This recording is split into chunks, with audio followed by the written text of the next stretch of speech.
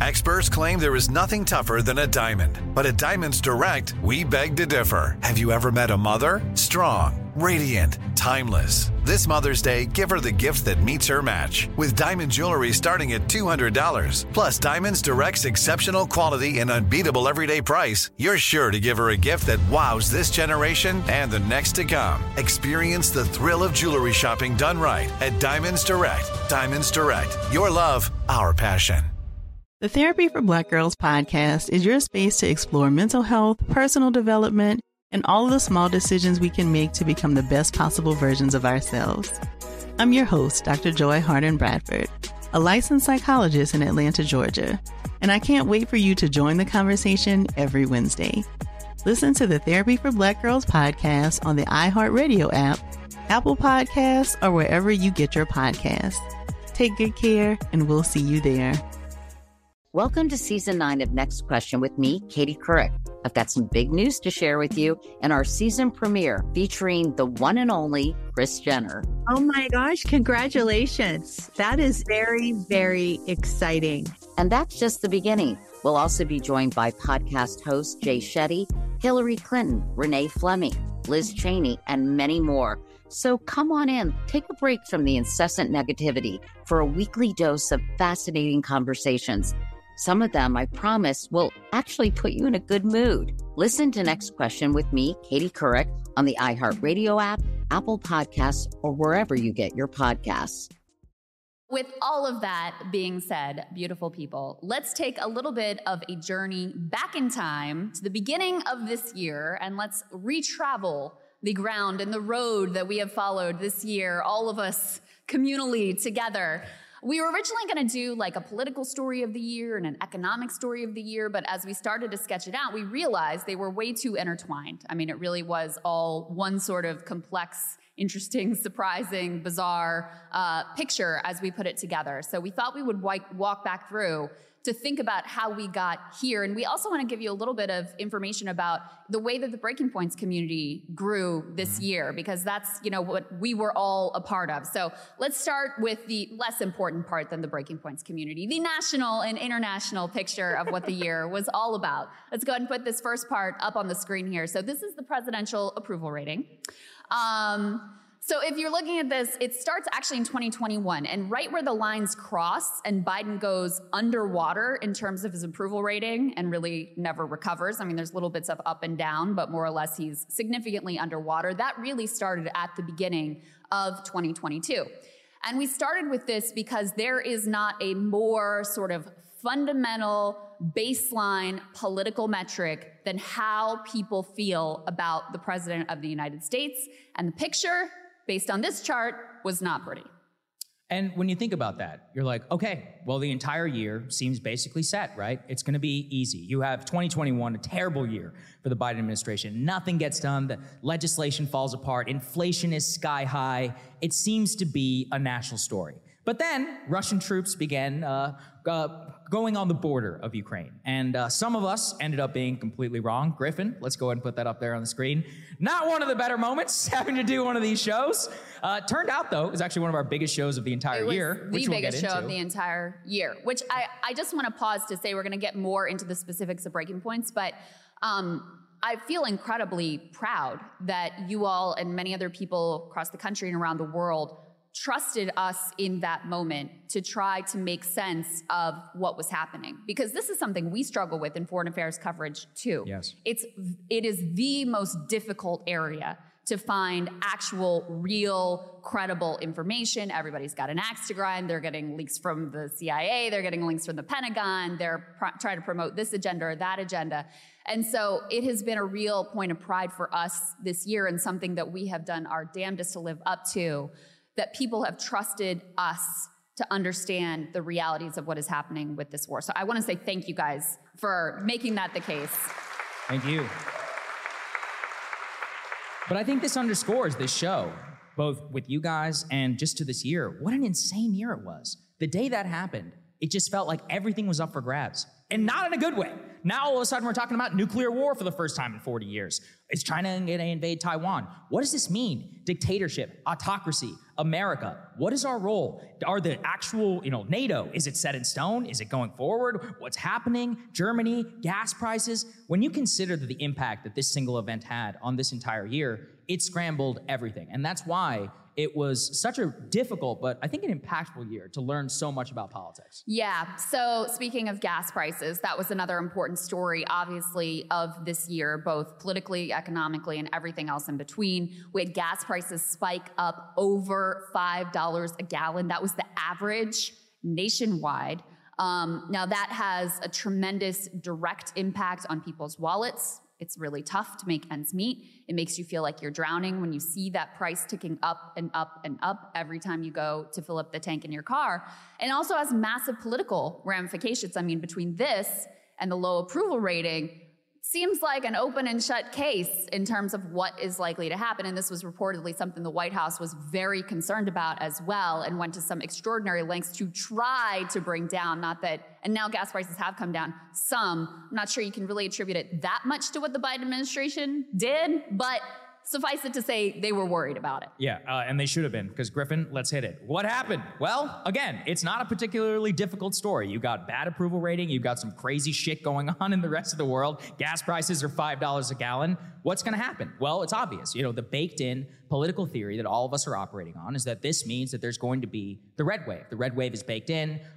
Famously in Chicago, I think I did a prediction. I was like, full red wave. Every single one is going to go that way. We'll get into that. I did moderate that a little bit. I just want to give myself a little bit of credit. Well, that's why this dynamic works here, the two of us. But look, this was and was up until Election Day, this was the guiding philosophy for the way that we thought about stuff, because it was about fundamentals. And I think, again, a really amazing and interesting story of this year is it wasn't about fundamentals. And that's interesting. Well, and here's another fundamental that was looking very dire for the Democratic Party, and more importantly for people everywhere in the country, which is we had the highest inflation since 1979. In particular, food prices skyrocketed. I know you guys saw it with your grocery bills, meat in particular, chicken. I mean, everything was just going up and up and up. Now, there were a variety of reasons for that, corporate price gouging among them. But the reality was this really hurt. And, people continue to struggle with the fact that prices have been so elevated. And, going back to the politics of it, it really painted quite a dire picture for the Biden administration, for Democrats. It looked like it was going to be a total historic level wipeout. I think one of the things that unlocked too, as we'll go to the next one here, is about the Federal Reserve. Is that when Washington was faced with 1979's the highest inflation since 1979, what happened? Nothing. The government actually didn't do all of anything except for the Fed, with the explicit target of raising interest rates and increasing the unemployment rate. That's something that we have spent so much time on the show talking about, because we think it's so important to underscore that the only element of the government that was doing anything about this was to try to increase the unemployment rate. Now, why is that? Because they want to drive down consumer spending. They want everybody to stay home. They want to reduce gas demand. That's the way that they miraculous plan to save gas prices. And that's just fundamentally bad. And they wanted to discipline labor, which was getting a little uppity with these strikes and worker organizing, et cetera. Can't have that. Need to have a totally compliant workforce. So that was another goal of this Fed policy. And I mean, they all but stated it explicitly that, Larry Summers out there saying we need to have 10% unemployment. I mean, imagine the level of sociopathy to say something like that and the pain that that would cause to people across the country. So while there was so much that the federal government could have done to deal with an inflation that was caused by corporate price gouging, by supply chain issues, instead, they turned to the Fed to effectively crush workers and make people suffer as an explicit policy goal. As part of that whole situation, markets start to tank, and that was led by crypto, which some of us suffered. Has remained relevant. Some of us personally suffered. Has continued to remain relevant, and not only I feel bad for Sagar, but he's going to be fine. I genuinely do feel bad for people who have lost a lot of money in not just FTX but other crypto schemes. And at the same time, total mask off moment for elites in DC, for elites in the press, especially the business press that, let Sam Bankman-Fried and others, but especially him, total con man, never got asked any questions, total puff pieces. We'll talk about that more later in the show, but that is one of the important stories of this year is the collapse of crypto and everything that has gone down with it. So why do we do this, right? This up until this point, which is, it's a basic story. You got GOP +8, you got high inflation, all of this. But then, why did the fundamentals not become fundamental this time? Well, the Dobbs decision.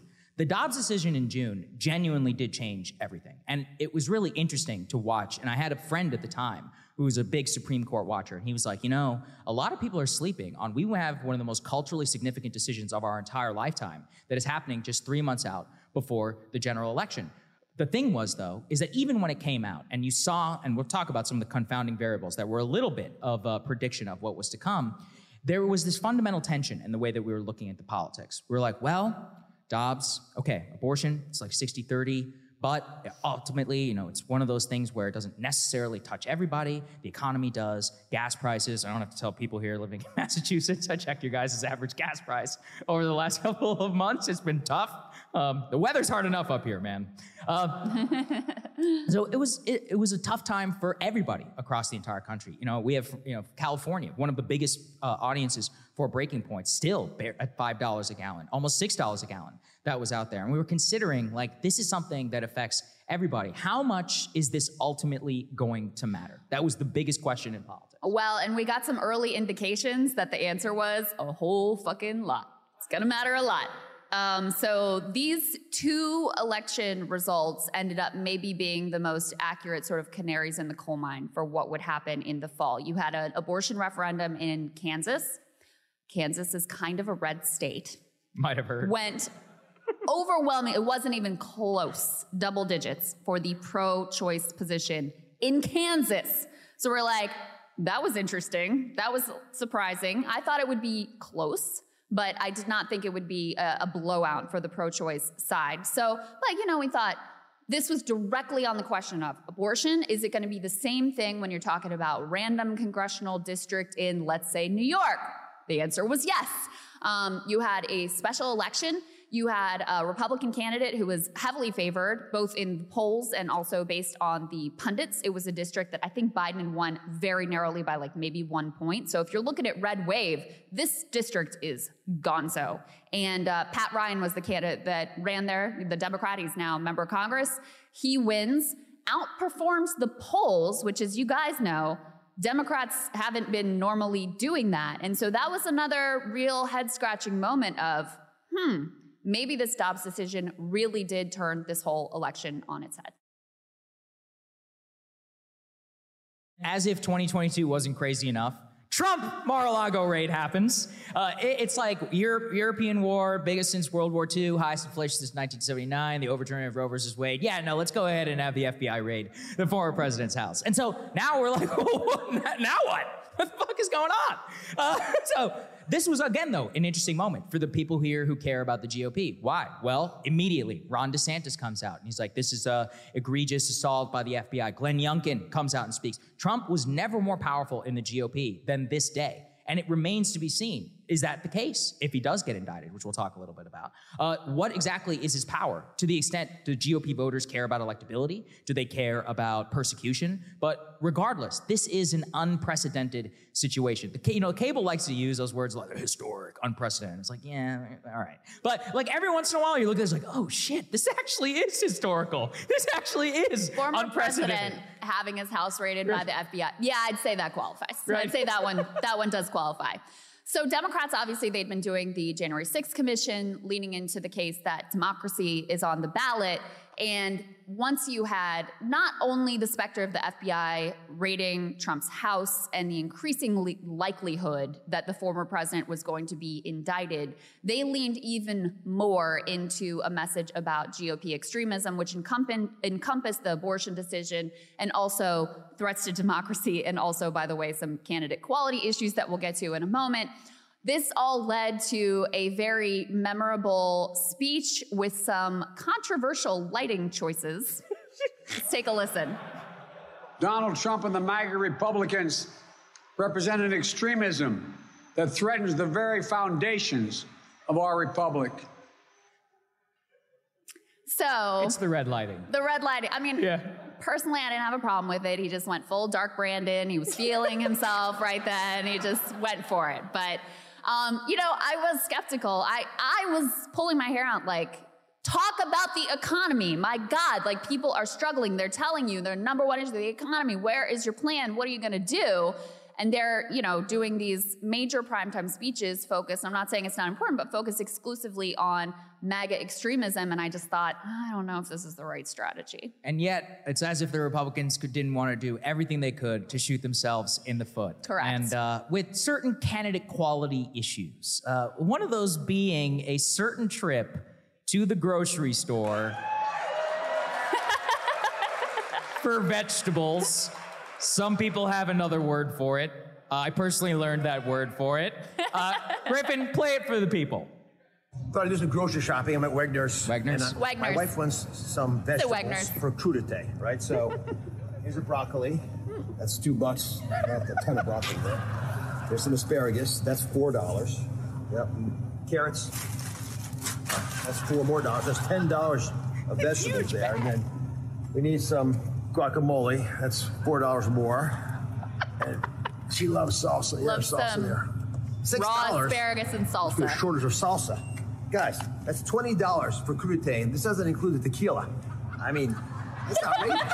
We got Joe Biden to thank. We have watched that 1,000 times at this point, and we still have so many questions. It hits every time it hits. No basket. Why are you buying it all separate? They have veggie trays. Where's the ranch? You know, low-key, my favorite part at this point is when he walks in and he's so confidently like, I'm here at Wegner's. No, you're not. It's not a thing. It's not. So anyway, there were some candidate quality issues that were unfolding on the Republican side. I think we had a reminder, a sort of like last reverberation of that last night in Georgia with Raphael Warnock defeating Herschel Walker. And at the same time, shockingly, Biden and the Democrats actually started to do a few things legislatively. So you had the CHIPS Act that passed bipartisan, you had the Inflation Reduction Act, you had the PACT Act, and you had student loan debt relief, which is something that Biden had been dragging his heels on, and that I think ultimately, you know, when you look at the margin among young people, may have been quite decisive in a lot of these races. So you're starting to look at this and say, maybe this is going to be a lot different than the red wave that was originally predicted. But Yeah, as with the yo-yo of 2022, we talked about the Federal Reserve. What about housing? You know, it's interesting for an insight. So YouTube just launched this, I would say, quasi-creepy feature where we could actually see what you guys are searching for on the research tab. It's not actually as bad as you would think. You know what the number one search term is almost every single day? Housing, housing market, housing crash. And it really makes us and helps us understand about how so many of you are in pursuit of an American dream, which is lost. And we magnify it not just out from what's here. Boston, I don't think I have to tell everybody here about high rent prices or high real estate. Yeah. But across the entire country, Boise, Idaho, rent is up 30%. People there are struggling. You know, in the Catskill Mountain, like in rural areas, the average home price is now at a point where you need $100,000 a year to even make it. And then that's if you're lucky to have the 20% down payment. How are people supposed to make any of that work? And we see it consistently. And part of the reason why I would still bet, I was betting then, is I was like, I've never seen this level of just massive dissatisfaction. Like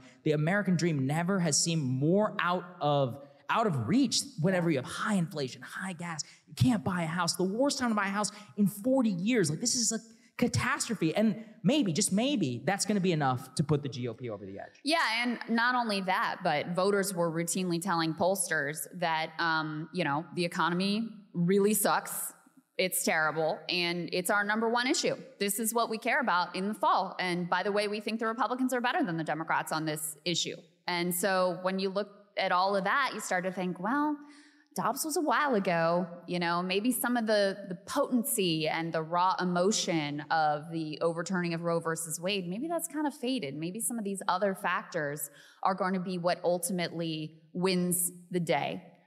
But that is not the story of what happens. No, put it up there. Turns out some of us have egg on their face for the millionth time this year.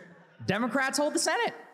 What an insane story. And one of the reasons why, again, is the fundamentals were not the fundamentals this time.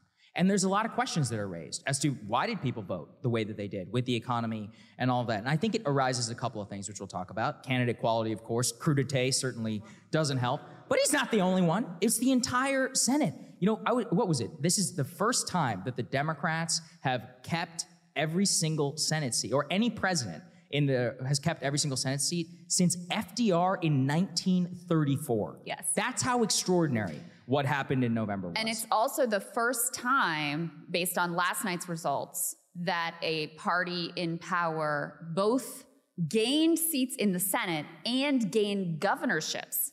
So, I mean, you can look at this in a couple of ways, because on the one hand, you're like, yeah, but they still lost the House. So, I mean, was it really that great? You know, aren't you kind of overselling it? And I think that's fair. We do take for granted now this like divided government that yo-yos back and forth, and it's always going to be this close margin. It was not always the case. So I do think that, you know, both parties should aim higher to have a durable majority based on working class values and actually delivering for people. But given recent history, there's just no doubt that Biden defied the odds. I mean, he had a way better midterms than Barack Obama did, who was supposed to be the political savant. So, I mean, that's an interesting sort of plot twist there in and of itself. And then as if we needed any more added on top of this year, Donald Trump went ahead and announced for president. So here we go again. I mean, it's the rematch that absolutely no one in the country wants. Biden versus Trump, right? If you ask the American people, like, do you want Biden? Do you want Trump? They're like, abso-fucking-lutely not. And the parties are like, how about Biden and Trump? What do you say? So here we go again, I guess is all I can say about that. Yeah, I mean, it is stunning. It's like so much has changed in the last 7 years, and also like nothing has changed at all. And when you see Trump, you know, the most boring announcement speech that we've seen in quite a long time, I did say, though, for those of you who are watching our live stream, I was like, you know, he can't hold this in. And lo and behold, within the 2 weeks, the overturn the Constitution tweet, dinner with Kanye, the Nick Fuentes thing, I never even knew the guy, already back to shit posting QAnon memes. So I was like, there's the man, there's the Donnie that we know and well. That's right. Will people care? I don't know. You know, in 2020, not really, ish. I mean, he only lost by 40,000 votes. This time around, they're like, yeah, some of this is a little fucking crazy. They're Seems like, I'm not so sure about this. People might kind of care at this point. Look, it's a jump question of, we have no idea. And that's part of why it's so fun to do this show and to learn and experience so much of this with all of you, is that we're all just trying to make sense of this shit together. You know, sometimes the fundamentals matter. Sometimes they don't at all. Sometimes exactly what you think is going to happen. You can even call the last presidential election. You could be totally wrong on the next one. You could call the last 20 and you could still be wrong with this. And it's given me actually just an even more like interest and faith in democracy. It was almost like a return to some of the old political rules. It's like during the Trump era, political gravity has sort of been suspended. Like all of the previous truisms of politics were thrown out the window and we had to learn a whole new idea of how politics worked. One of those things was, you know, it used to be all politics is local. During the Trump era, all politics has been national. These midterm results were highly regional. I mean, if you just look at Florida, the red wave was in full effect. New York as well had, significant gains for Republicans, and then the entire rest of the country goes in a different direction. The industrial Midwest actually was the strongest region in the entire country for Democrats. You had ticket splitters. This is, again, something that was like a dying breed, where someone would go and vote for Brian Kemp, let's say, for governor of Georgia, and then go vote for Raphael Warnock for Senate.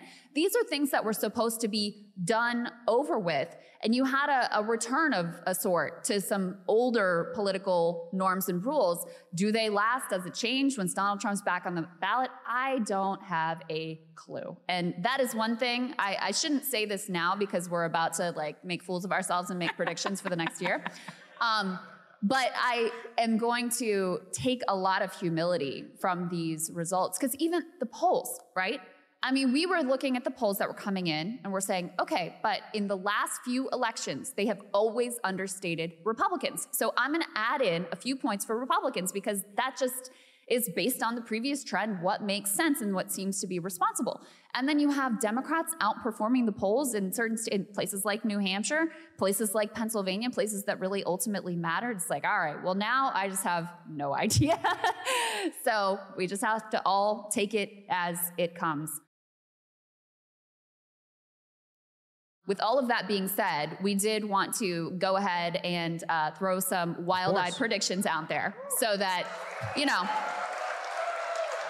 that's what you do. What fun is it if we can't make total fools of ourselves in like a short period of time that you guys can hold against us? But anyway, here it goes. Yeah, clip it. Go ahead and hold it against us, as you all like to do in the comments. Yes, I occasionally do read them. We'll take our medicine. Don't worry. Okay, number one, it will not shock you. Great minds think alike. We both had the same one. Trump will likely be indicted. Indicted in sometime in the year 2023. But for those who are clapping, it may not be the result that you want. Because let's lay out a couple of different scenarios. Okay, Trump is indicted. Well, now he is stronger in the GOP than he ever was before, like he was during the Mar-a-Lago raid. Squeezes out anybody from even attempting to run against him. He raises $100 million on persecution and very easily sails to winning the primary or being completely and totally uncontested. Possible, very possible. But yeah, I mean, if you look at now, you've got this special counsel whose name I can never remember because it's so bland. Is it Jack Smith? Is that the dude's name? Jack Smith. So fact check. He seems like he's moving pretty quick. He just issued a number of subpoenas to election officials in places like Wisconsin and Arizona. The writing looks like it's pretty much on the wall here. So this, of my predictions, this is the one I feel sort of the most confident about. It's very likely to be tried in DC. I think that's a very unfavorable climate for him. So not looking good for him on the legal front. My second prediction, it might be more of a hope than an actual real prediction, but I am hopeful that the war in Ukraine will end this year.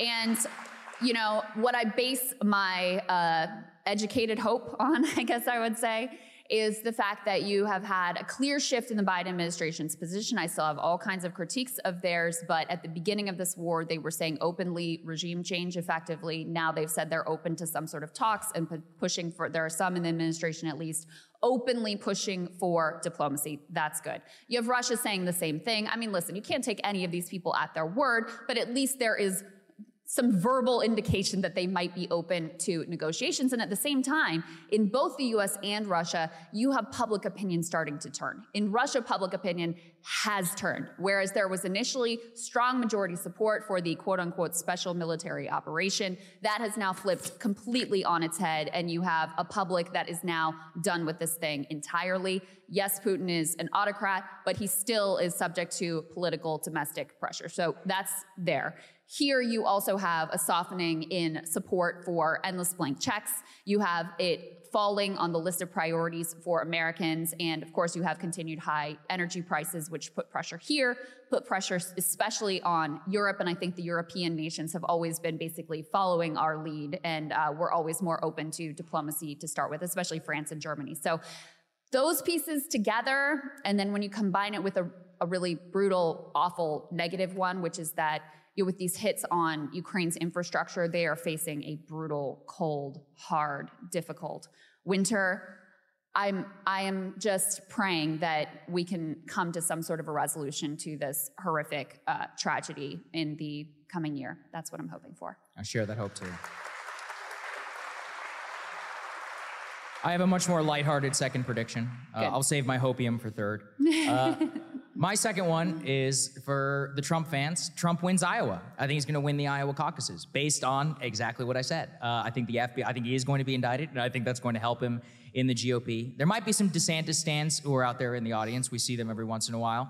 And look, I get it. I get what you're going for. The issue is that with Trump, the X factor, Yes, he certainly was boring in his announcement speech, but when he wants to turn it on, he's the single most popular figure in the Republican Party since Ronald Reagan. Like, it's almost a religion. There are people out there, almost half the Republican Party identifies more as Trump Republicans than as actual Republicans. Can you actually beat that in a head-to-head? Also remember, it's not just going to be one guy. Mike Pence says he wants to run for president.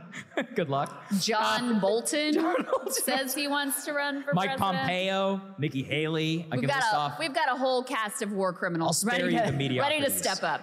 We'll spare everyone the list of mediocrities. I tried yesterday to make Kyle choose between if you could only have Trump or John Bolton, which would he would not play along. I did not get an answer out of him. It's a tough choice, I gotta say.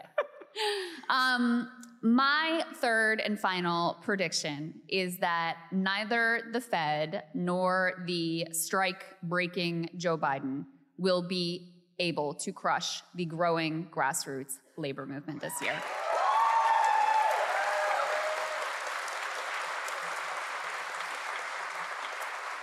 I think after the pandemic, when workers realized their bosses would literally kill them for profit, that was a bit of a game changer. And not only that, you got the American people wholly behind workers. They were behind the rail workers, even when they were told that, hey, if they strike, it'll be tough with the economy. And they said, we don't care. We back them. They deserve sick days. So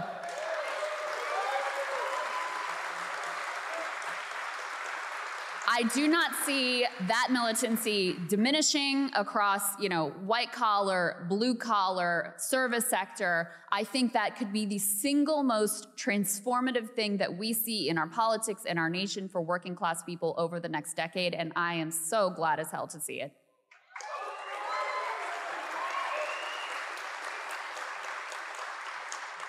My final hopium, the economy gets better. The stock market rallies. Yay. Some of us recently lost thousands of dollars on a failed crypto exchange. So this might be biased. Look, the inflation, it's still bad. It's slightly cooling. That's what they say. Europe, it seems to be going down. Gas is like back to $3.60. Not great, but it was $3.30 before Russia invaded Ukraine. The Fed, we talked about how painful it has been over the last year. Well, they say that it'll still raise, but not as much. Look, we have no choice but to hope. And I think that's my, from the year 2022, it was shitty in a lot of ways, but it was also amazing. I mean, it was a wild ride. It was insane. And like for all of the pain and so much, the coming out of the pandemic and the fucking culture wars over the masks and all that, and dropping it for the new ones and then getting through it, I just see no choice but to look at our history and say, like, America, it's obviously can come back and come out better for this. So look, there's a lot of bad signs. We talk about it a lot. I think newscasters, even us can sometimes be guilty of like cherry picking and looking at the bad. But, in the up times and the boom times, or maybe even just in the moderate times and return to normal, it can be a fun story. So that's my hope for 2023. The economy gets better. All of your lives get better. The drinks get a little cheaper. There you go. All of that. All of that. It is time for our year-end superlatives. And I know you all are gonna love this. All right, so here's what we did. We came up with a variety of categories, and so we wouldn't keep you here all night. Yes. Two of us will answer each of them, and then at the end, we have a sort of like finale one that we'll all answer. So our very first category is biggest plot twist, and our respondents in this category will be Kyle and Marshall. Kyle, you are up first. Yeah, so for the biggest plot twist, I'm going how Teflon Don is no longer Teflon Don, and he's now morphed into Charmin Don. Well, because look, I mean, the numbers show it right here. Now, to be fair, there are other polls that have Trump ahead still, but the fact that Ron DeSantis is up over him in any polls is kind of amazing. So, I mean, because there was a time when he genuinely was Teflon, and everybody would say, oh, he's done, he's not going to win, and then he won, and he sort of defied expectations every step of the way. But now we have the 2018 election. Republicans lost. 2020, same thing. 2022, same thing. And, the candidates have his stench on him. And so now I think the conventional wisdom really needs to flip, that this guy, he's the problem. And there was a time in, probably around 2018, and maybe even after that, where people would think, no, this is never going to end the Teflon Don era.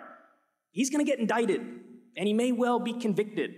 So it's over now. It's over. See, I think that But helps him. when you say it's over, what precisely do you mean by that? I'll tell you. Yeah. I'll answer. Okay. Less than 1% chance he can win a general election. Clip it. You're booing me, but I'm going to be right. You're booing me, but I'm going to be right. And less than 1%. Look right into the camera right over there. and I think at this moment, he probably is not even the favorite to get through the primary. That's where I think totally so. disagree. Yeah. No, the I think whole so. audience is like, no. I think so. Yeah. So this is You're booing me, but I'm right. You'll see. You'll see. Kyle and I have had this debate approximately 1 million times, so some of you have probably seen that already. But this man has made the Republican Party in his image. He has made And they lost. Stop the Steal. They lost. But no, they didn't. They did. They just lost. It was rigged, Kyle. It was rigged. Ask Carrie Lake. I mean, but listen, that's literally what they think. So if you're talking about general election, his stench on them, it's a disaster. No argument for me whatsoever. I have 1% chance I would quibble with that. But do I think he's a problem in the general election? Absolutely. In the primary, it's still his to lose because it's a very different thing to theoretically be Ron DeSantis hanging out here and doing some things and getting some love from the conservative base. It's another thing to have to go head to head with this guy. And he has made it in the Republican Party where he defines whether you are a true believer or a rhino who needs to be kicked out of the party. So I find it hard to picture how DeSantis is able to go head to head against him and actually take him down when it counts. I think it fits. Marshall, why don't you go ahead? Because yours actually fits into the discussion. I was going to say my plot twist was going to be stop the steel crystal. That would have been like a fun pivot we got last second. But no, so mine was something, we talked about this, and I'd love to hear your version of this too, last night, where plot twist was Democrats actually doing much better in the midterms. If you were watching the full extended midterms night showing of Breaking Points, we were really like, yeah, Dems are going to lose. They're going to lose the House. They're going to lose the Senate. We had a live Skype in from a Fetterman rally that wasn't very high energy, and we're nodding solemnly like, oh, he's going to lose. The voters didn't care. The early returns were DeSantis country, so Florida is doing well for Republicans. And then halfway through, holy shit, Lauren Boebert may lose. That was a real, that was crazy. It makes sense after the fact, but you see that coming, didn't see that. So we totally need to rewrite the way we think about the next 2 years. To your point, Kyle, the Teflon thing comes from that. Not just taking voters for granted, so not just thinking, oh yeah, voters just don't really give a shit. They're just pissed off, and if they're pissed off, you could just move to Pennsylvania at the last second and become a senator. That's not true, and I think that's a good thing, but that's a dynamic.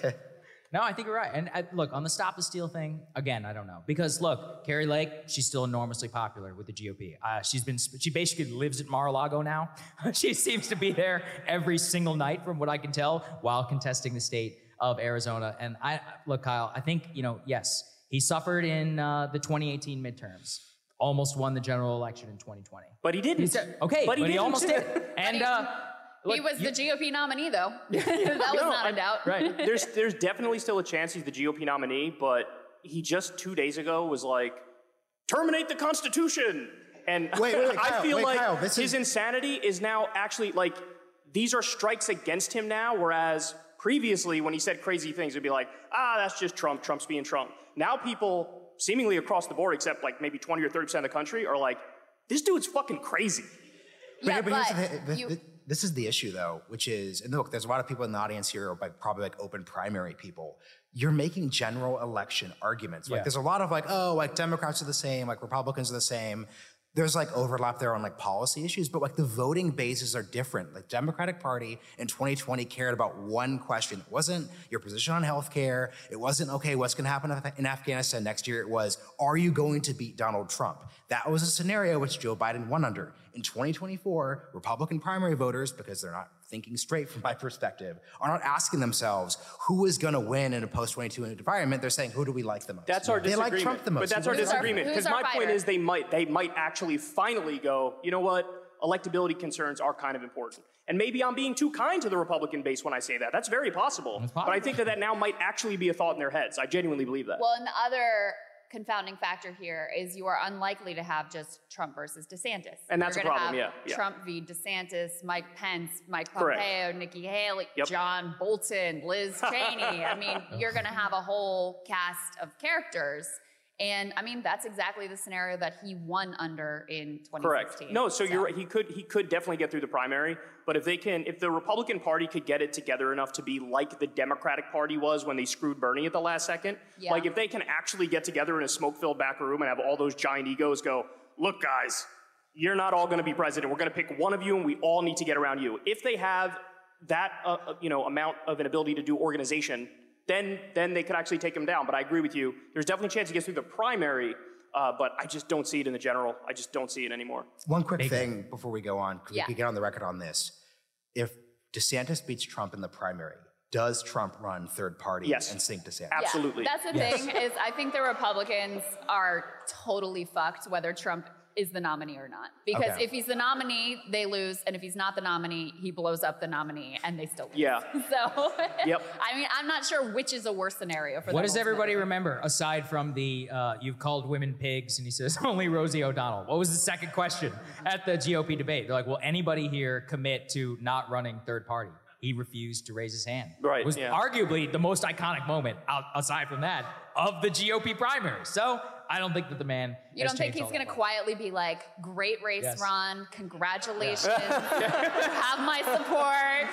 I'm going to campaign My for you total across the and country. complete endorsement. Do you guys? Having trouble seeing that one. Do you guys remember when he talked about his dick on stage in the middle of the debate? Of course. Yes. Remember that? Yes. Marco started it. Some That's people the really key like thing. Marco that did start it. early. Let's remember They, that. they keep saying I have tiny hands. I don't have tiny hands. I promise you. What was he like, And they believe say me? if that's small, other things are small. I promise you, there's no problem. Yeah. I'm going to be honest, I miss that energy. Okay. All right. Next category. This is a hard Hard twist. turn. Hard turn here. On ours. The next category is unsung hero. Sagar and I have picks in this category. Sagar, go ahead. So this is a woman I've thought a lot about. This was one of the most impactful stories, actually, for Breaking Points that a lot of you, it really resonated with. And what I loved about it is it was one of those universal moments where in a tragedy, all of us could come together and just say one thing. Fuck the Uvalde PD. And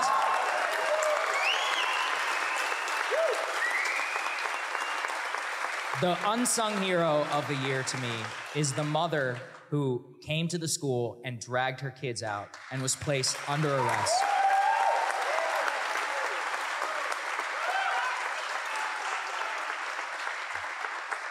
Let's play the initial interview with her. So we are hearing this morning from a mother who ran inside the school in Uvalde, Texas to protect her kids. She says that police held her back and handcuffed her as the shooting unfolded. Right away as I parked, U.S. Marshals started coming toward my car saying that I wasn't allowed to be parked there. And he said, well, we're going to have to arrest you because you're being very uncooperative. I said, well, you're going to have to arrest me because I'm going in there. And I'm telling you right now, I don't see none of y'all in there. Y'all are standing with snipers and y'all are far away. If y'all don't go in there, I'm going in there. That Amazing. woman, I mean, Amazing. and you know, the backstory is even crazier. She heard about the shooting, got in her car, drove 35 minutes, was placed under arrest, was placed not under arrest, went into the school, grabbed her children, came out, all before the Uvalde PD, Border Patrol, federal agents, FBI, and all these other G.I. Joe motherfuckers decided to go in there and actually kill the shooter. It remains one of the most shameful elements of, one of the most shameful stories of the entire country. I will never be over it. No, I will we can't. never be over it. And it also underscores accountability. Did any of these people get fired? No.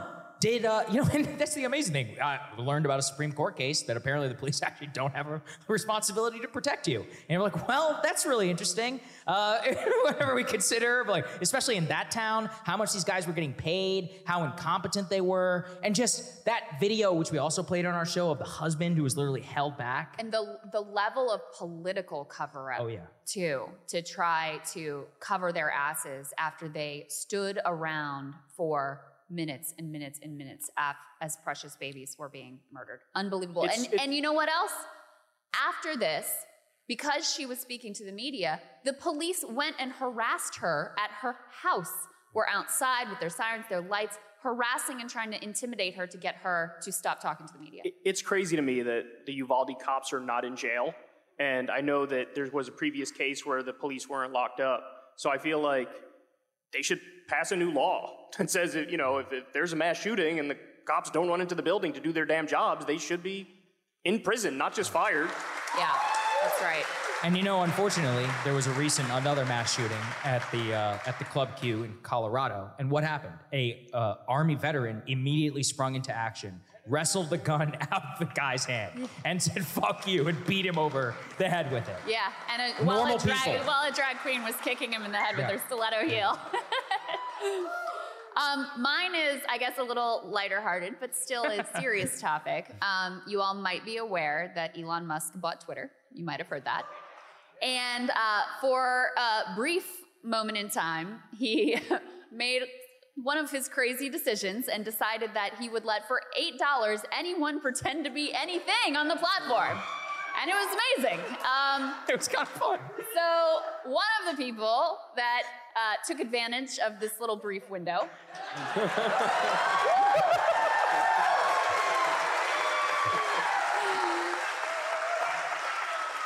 it's a guy named Sean. He works at More Perfect Union, and he set up an account. He went through it. It took like no time whatsoever. He paid his $8. He became Eli Lilly and Company, and he tweeted out, "We are excited to announce insulin is free now." And what you see there over on this side is Eli Lilly's stock price as they lost billions of market cap like that. And oh, by the way, it wasn't just Eli Lilly that is the top maker of insulin. It was every insulin maker saw their stock price plummet. It was glorious. Glorious. Speaking of criminals who should be in prison. Yeah. There were people in the UK who were watching one of the presidential debates one time. I saw this whole thing unfold on Twitter. And when they learned for the first time that we actually have pharmaceutical ads in our country, they were like, what the fuck is this? Like, why would they allow Why this? would I ask my doctor? Yeah, because like when you get sick, you go to the doctor, they'll just tell you what to take, right? Like, why are you doing like, an ad for lung cancer medicine or something like that? It's crazy. It is. I want to add one quick superlative to this. We need the Unsung Corporate Heroes Award. And the unsung corporate heroes, I brought this up last night, of this entire disaster were the social media managers who, in a 15-minute period, obviously, had to sit down and get every single possible permutation of their company. Like, this happened. Like, they lost billions of dollars, like Nike and Jumpman, Nike.2, Eli Lilly and Co. Like Boeing Geico, with an E. Boeing with B-O-E. an E. Underscore. Like, that was like, I actually like, I'm very even joking here. Like, that was like probably the worst 48 hours of their career. Just so they are the unsung corporate heroes. Marshall of that just period. has deep empathy for like the worst ghouls in the entire country. It's his most redeeming quality. Our social media Why we love managers are our him. biggest resource. We have to keep them safe. Next up, our next category is biggest media fail. Kyle, what do you got here? Yeah, so there's a guy by the name of Sam Bankman-Fried. And he gave a lot of money to a lot of different media outlets, and he effectively got like puff piece coverage as a result of it. And so you guys can see, it's up on the screen there, that somebody did a word count. Genius look. Somebody did a word count in the New York Times puff piece, and you could see like the stuff he actually did wasn't said, but they talked about, oh, is he getting good sleep, bro? I wonder, is he all right? Is he doing okay? And then, they go with the like eccentric genius line, and they try to act like this guy's amazing. And, what I find incredible is that I'm not the smartest guy in the world. I'm just a regular dude. And something smelled fishy all along to me. But then you have these like giant media outlets that are responsible for giving everybody good information, and they're sucking off the fraud man. Like, what are we doing here? So the fact that there were, so many positive pieces about him, like, oh, look at this genius. I mean, that tells me everything I need to know about corporate media, and that there's a real conflict of interest when they're funded by these same people that they're supposed to be objectively covering. Another thing is, it underscores these people are not actually even good at their jobs. So look, consider this. I did a monologue, maybe some of you guys might have seen it. There was a short seller named Mark Kohaidis who literally brought a story in July to Bloomberg. And he was like, hey guys, I'm telling you, FTX is totally full of shit. Here are the documents. Here are the exact questions that you need to ask SBF. Bloomberg had 5 people working full-time, literally full-time, to cover FTX into crypto. You know what they told him? It'll take too much time. He wouldn't answer our questions. It would be bad for business. And if there are any crypto people in the audience, I still consider myself like I'm a little halfway over there. And guess what? It's actually the crypto media are the people who broke the story. They're the ones who got the leaked documents, not the Times, not Bloomberg, not any of the major financial journalists who publish, oh, it turns out the balance sheet is total bullshit, which is what caused the entire thing to fold. So it's not just a fail, like it's a massive incompetence. That and the fact that crypto is just made up numbers on a spreadsheet. That too. That was another sort of core issue with the whole crypto SBF situation. But I mean, there's a few things to say. It really does remind me, the media angle of the Theranos, Elizabeth Holmes, and her personal, she cultivated this specific look. She was trying to copy Steve Jobs. She thought this would be the thing that would sell herself to elite so she could get these investors in. And then once you got the elite class to start buying in, that stood in place of anyone doing any due diligence. It was like, oh, you have that person who's an investor, or you have that person on the board. It must be above board. It must be above board. And so Sam Bankman-Fried just basically like bought the positive coverage, bought the politicians, and was able to escape any scrutiny. We listened to, he went on a Bloomberg podcast where the host listened to him describe what he was doing and was like, it sounds like you're in the business of Ponzi schemes. And SBF was, used a lot of fancy words, but basically was like, yes, you're correct. In between tweaking out. He was like, yeah, after that, you still getting the understated genius look, blah, blah, blah. He's still being welcomed on Capitol Hill and all of this. Mask off moment for a whole set of elites, not just Sam Bankman-Fried, by the way. Marshall, biggest media Marshall? fail. I was glad that Kyle and I were combined for this one because his critique is very structural. Like the entire media ecosystem from Bloomberg to CNBC just blew this one.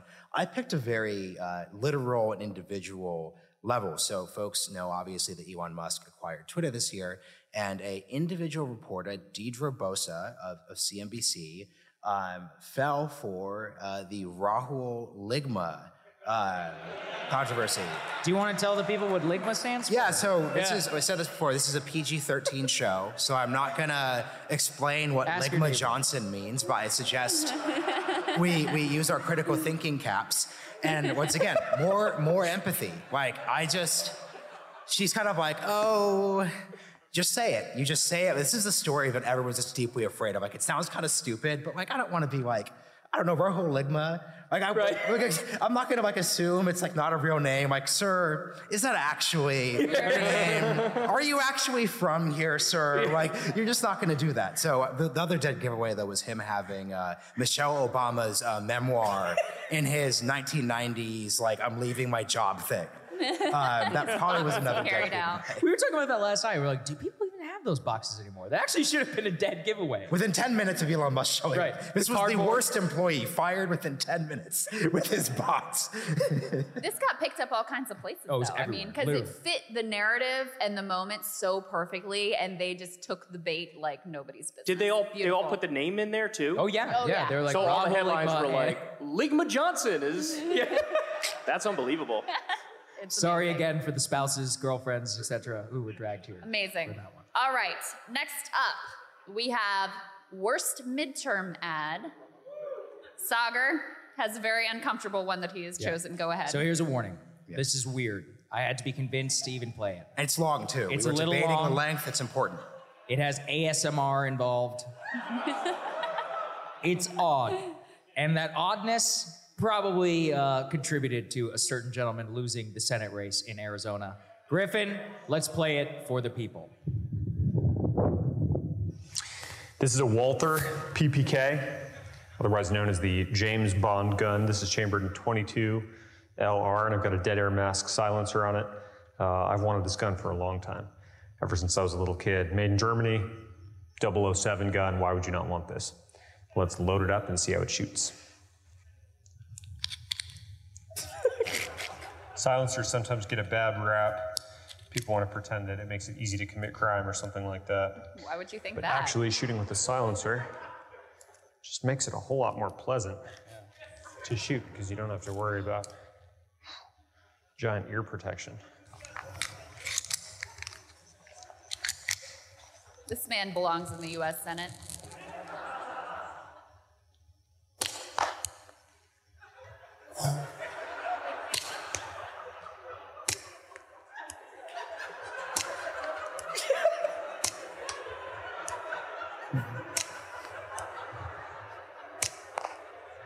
Wow.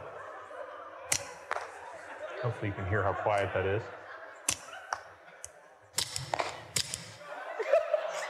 I think the key thing. Keeps going. The key thing here is that through the projector, through him losing his Senate race, like I legitimately have like a flight or fight response to this. Like this feels deeply threatening. It feels scary. I'm like, where's my wife? Like, where's my family? This is just not the vibe. Hair on everybody's neck standing up. Listen, unpopular opinion. I appreciate that he leaned into his true serial killer vibes. It's just like, you know what? I'm gonna own it. Yeah. If you watch the full clip, he also says the word German like 5 times. He's like, made in Germany. It kind of suffers from the same problem that Kamala was having in that clip, Marshall. Yeah. He had this thought of like, I'm gonna make an ad. It's gonna be different. It's gonna be deep. It's gonna be profound. I'm gonna comment on guns. I'm gonna tell where this gun's from. That's what those people We're gonna take want, people right? on a journey. It's not gonna be like your typical political ad. And it's like, you know what? Maybe you should have done the typical political ad, or probably just not run for office because you're a weird creep. Stop. Yeah, he's got incel vibes for sure. That's the nicest thing you could say about him, honestly. What do you All got, right. Crystal? So Mr. DeSantis made a number of ads this election cycle that could have won in this category. But this one, to me, just for the sheer self-righteousness and kind of Beto O'Rourke, I'm born to be in it vibes, this one really took the cake. It's called God Made a Fighter. And on the 8th day, God looked down on his planned paradise and said, I need a protector. So God made a fighter.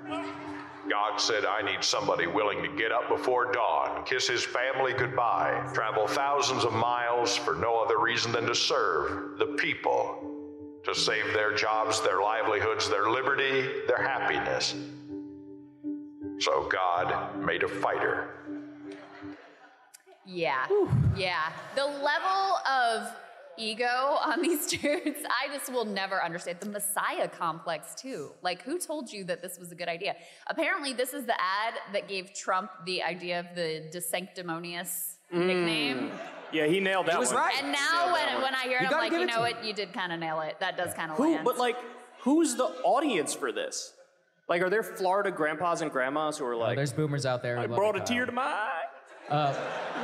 My his runner-up. family liked it. His wife might have liked it. Yeah, I doubt it. I don't think his wife liked it.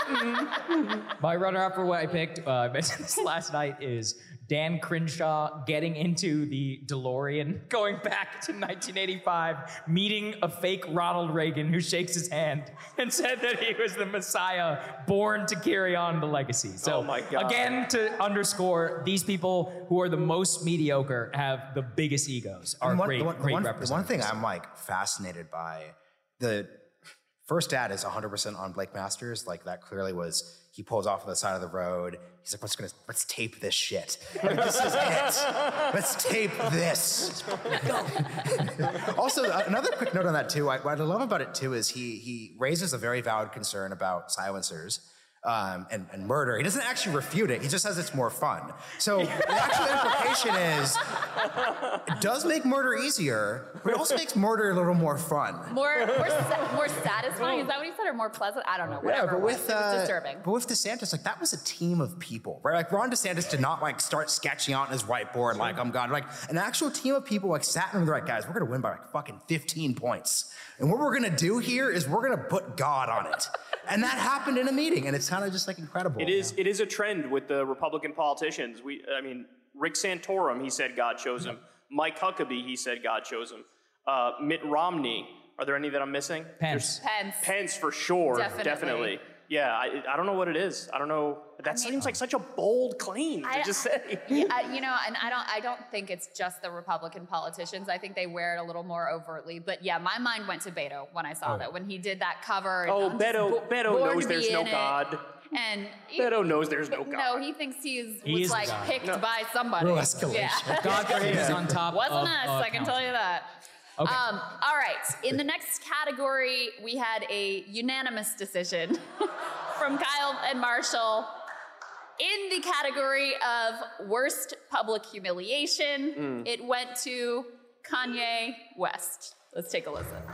The thing about the red hat that drove me to a point of exhaustion, which was misdiagnosed by I'm not going to say what race, what people, doctor, and what hospital, and what media went to. We know I can't say that.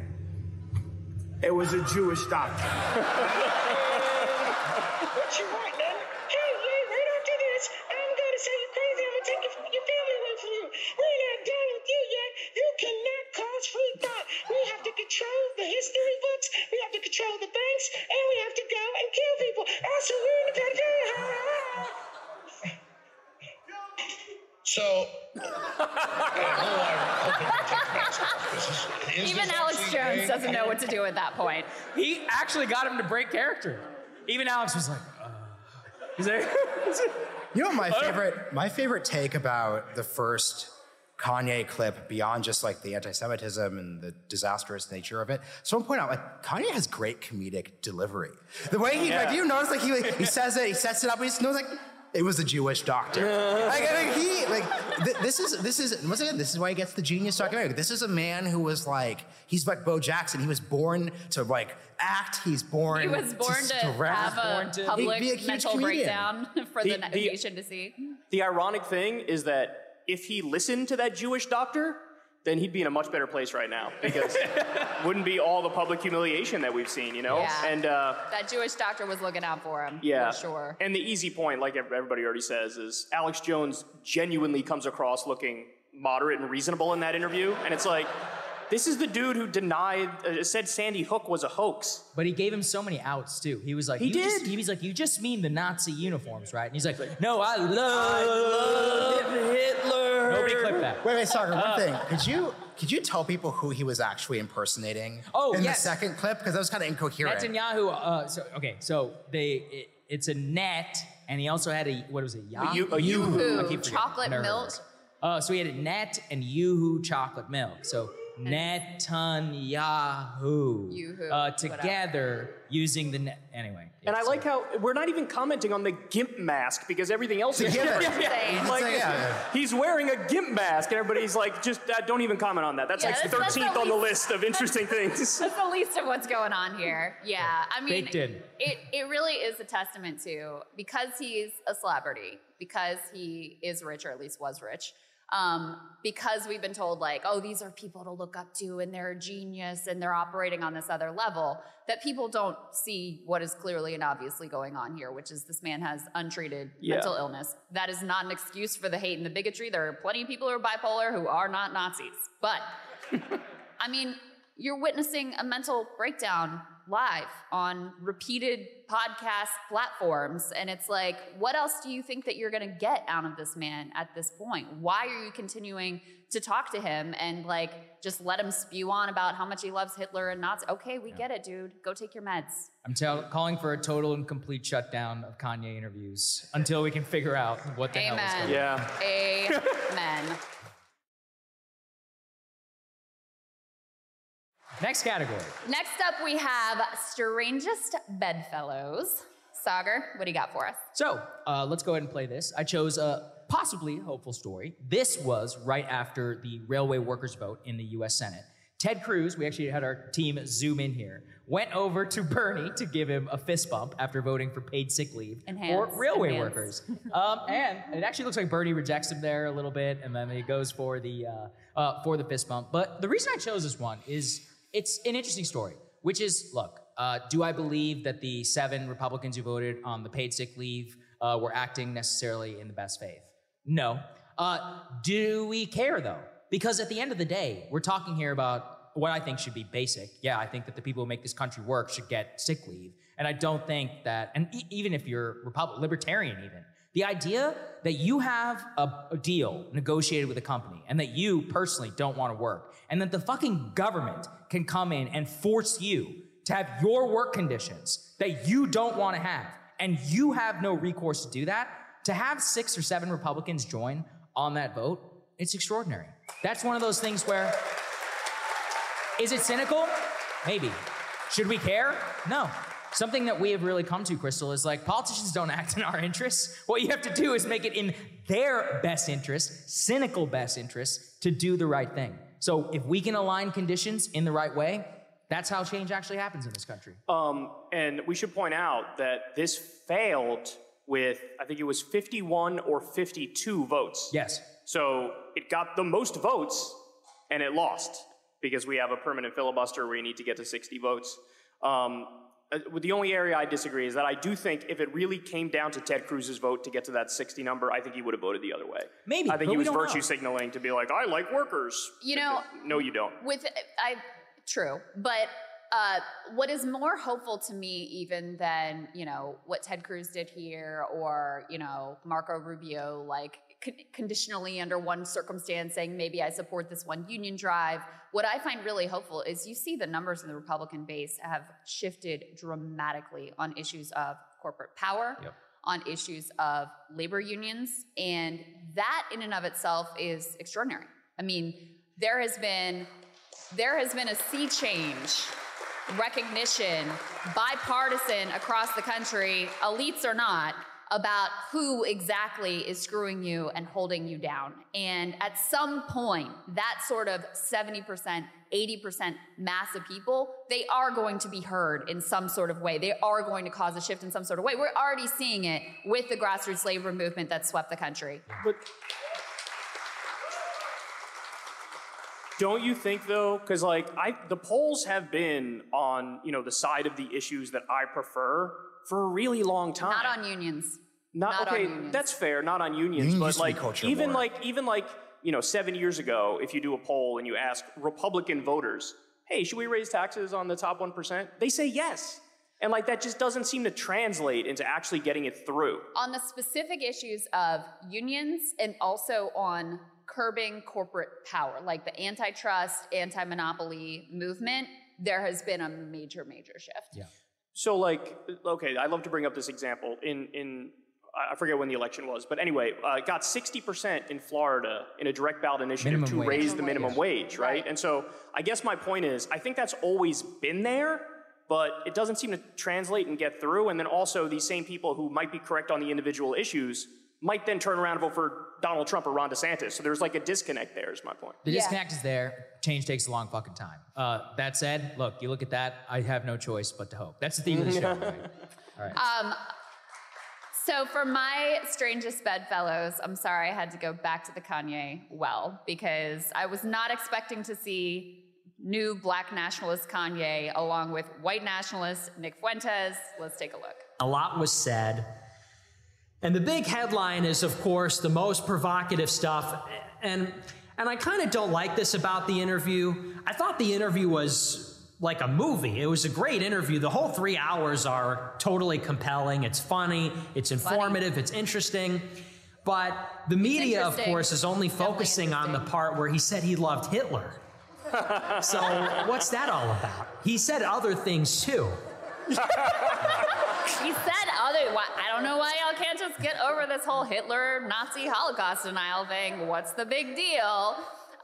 It was kind of funny. We were watching earlier today, Steven Crowder interviewing Alex Jones, like after this all went down. And even Crowder was like, you know, sometimes the media is not right about things. They throw these terms around. They're not accurate doing their whole thing. But he's like, weren't they kind of right about this one? And Kanye being an anti-Semite. Alex went on some whole other tangent, but the answer was basically yes. It's kind of undeniable at this point. Yeah. All right, we'll spare you the sanctimony about grifters using mentally ill billionaires for their own purposes. I have a quick runner-up in this category that we don't have an element for, but that I thought of early today and belonged in the show, especially since Sagar and I are both big Swifties, which I think another strange bedfellow this year was Taylor Swift and the antitrust movement coming together. Fuck Ticketmaster.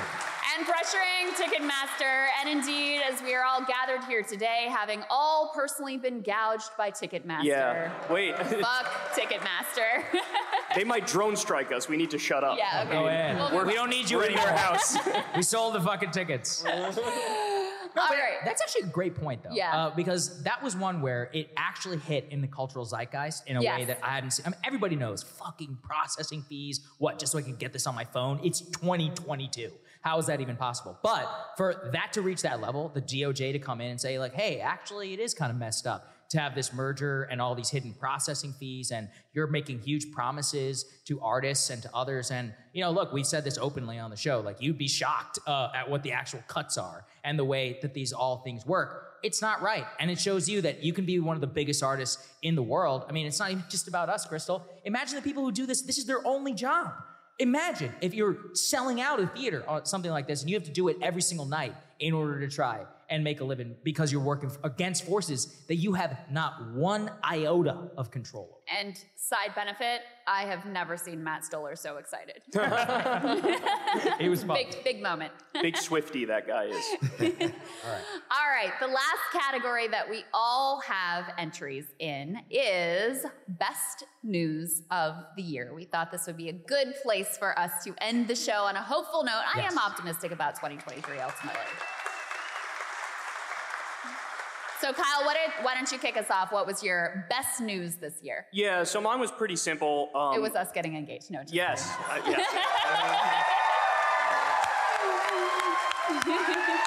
That is the correct answer. I agree with what she said. Get used to that. Fetterman beating Oz, to me, was phenomenal news. Because, honestly, I think the fact that he had the stroke and then he struggled in the debate and then he still went on to win, that was definitely a moment of hope for me because it shows me that voters can sort of overlook this stuff that doesn't matter that much and just get to, like, where's this person's heart at? Like, what do they really care about? And, we'll find out. Speaking of, run the clip. Ladies and gentlemen, the man himself, Dr. Oz. How many houses do you own really work with? Well, I legitimately, I own 2 houses. Survey said!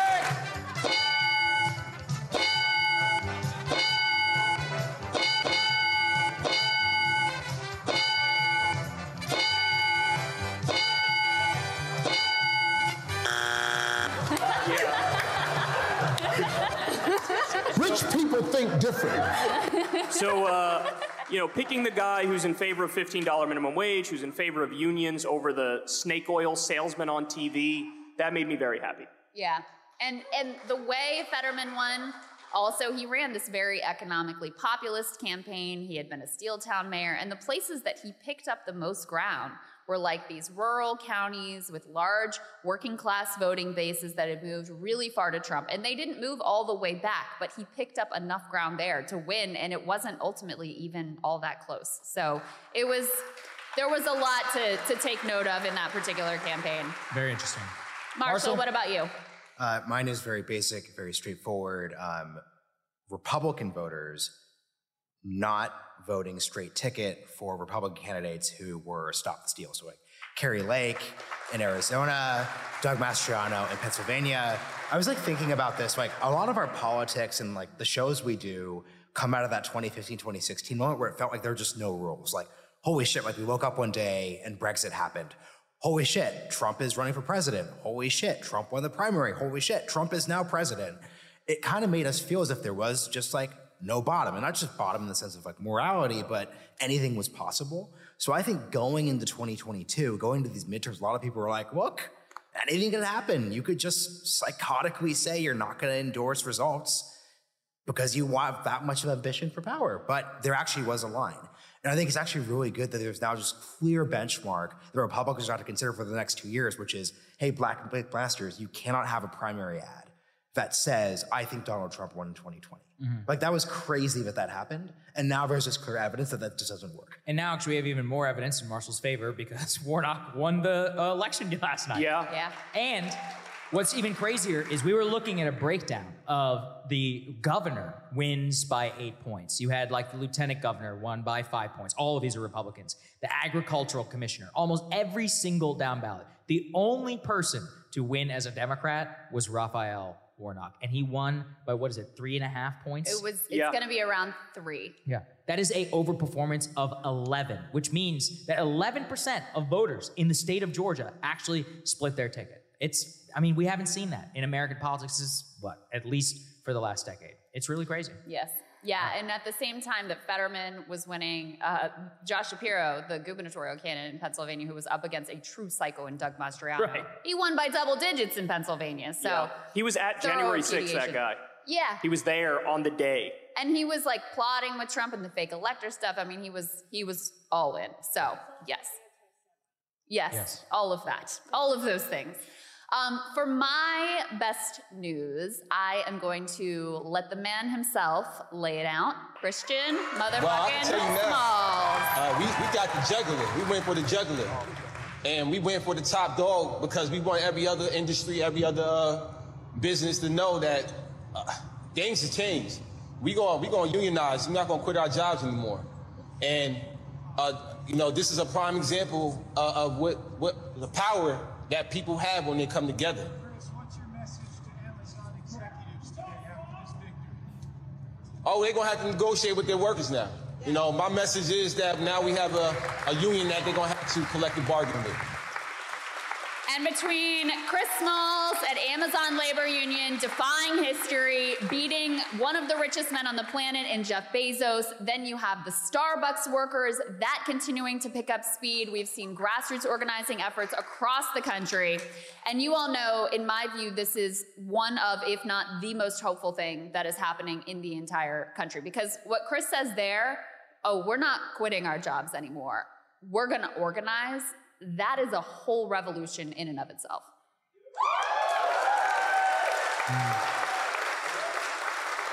He's that cool in real life, too. We met him in real life, and he's Crystal really cool. and Marshall He is very cool. and Kyle all picked very well thought out, well-meaning, deeper ones. I decided to go for the easy one, but the one that I just had to do. The best news for me, 2022. Put it up there, Griffin. The failure of CNN Plus.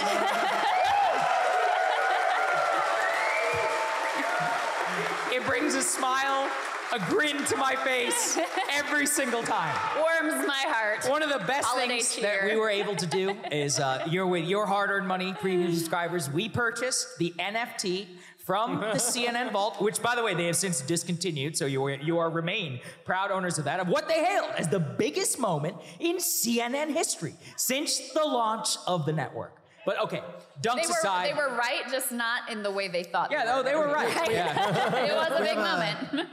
I asked this in Atlanta. I forgot to ask this in New York. How many people here subscribed to CNN Plus? Are you serious? I subscribe to CNN Plus. As usual. As usual. Boo.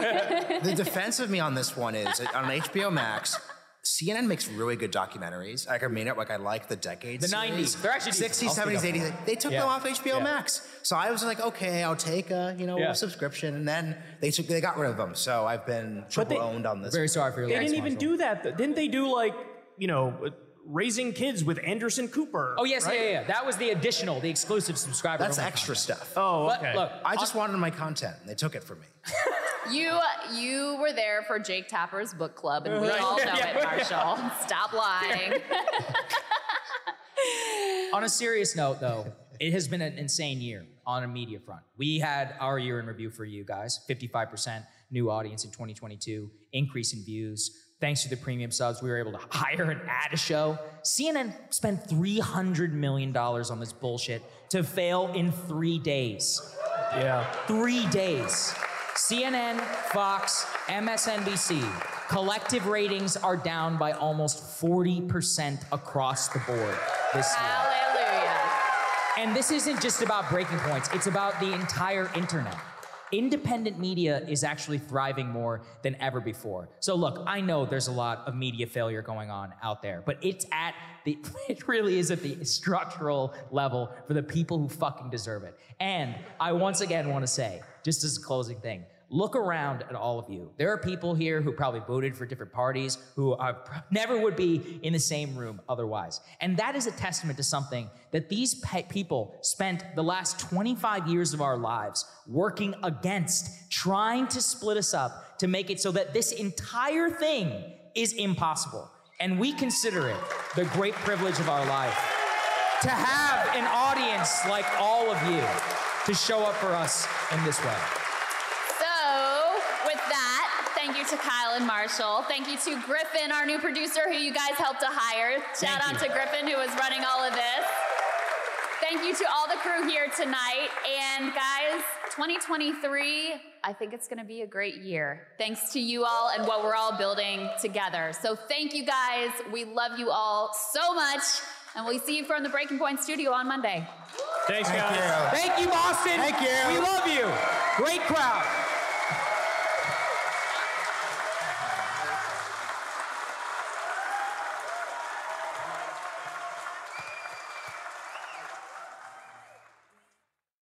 The Therapy for Black Girls podcast is your space to explore mental health, personal development, and all of the small decisions we can make to become the best possible versions of ourselves.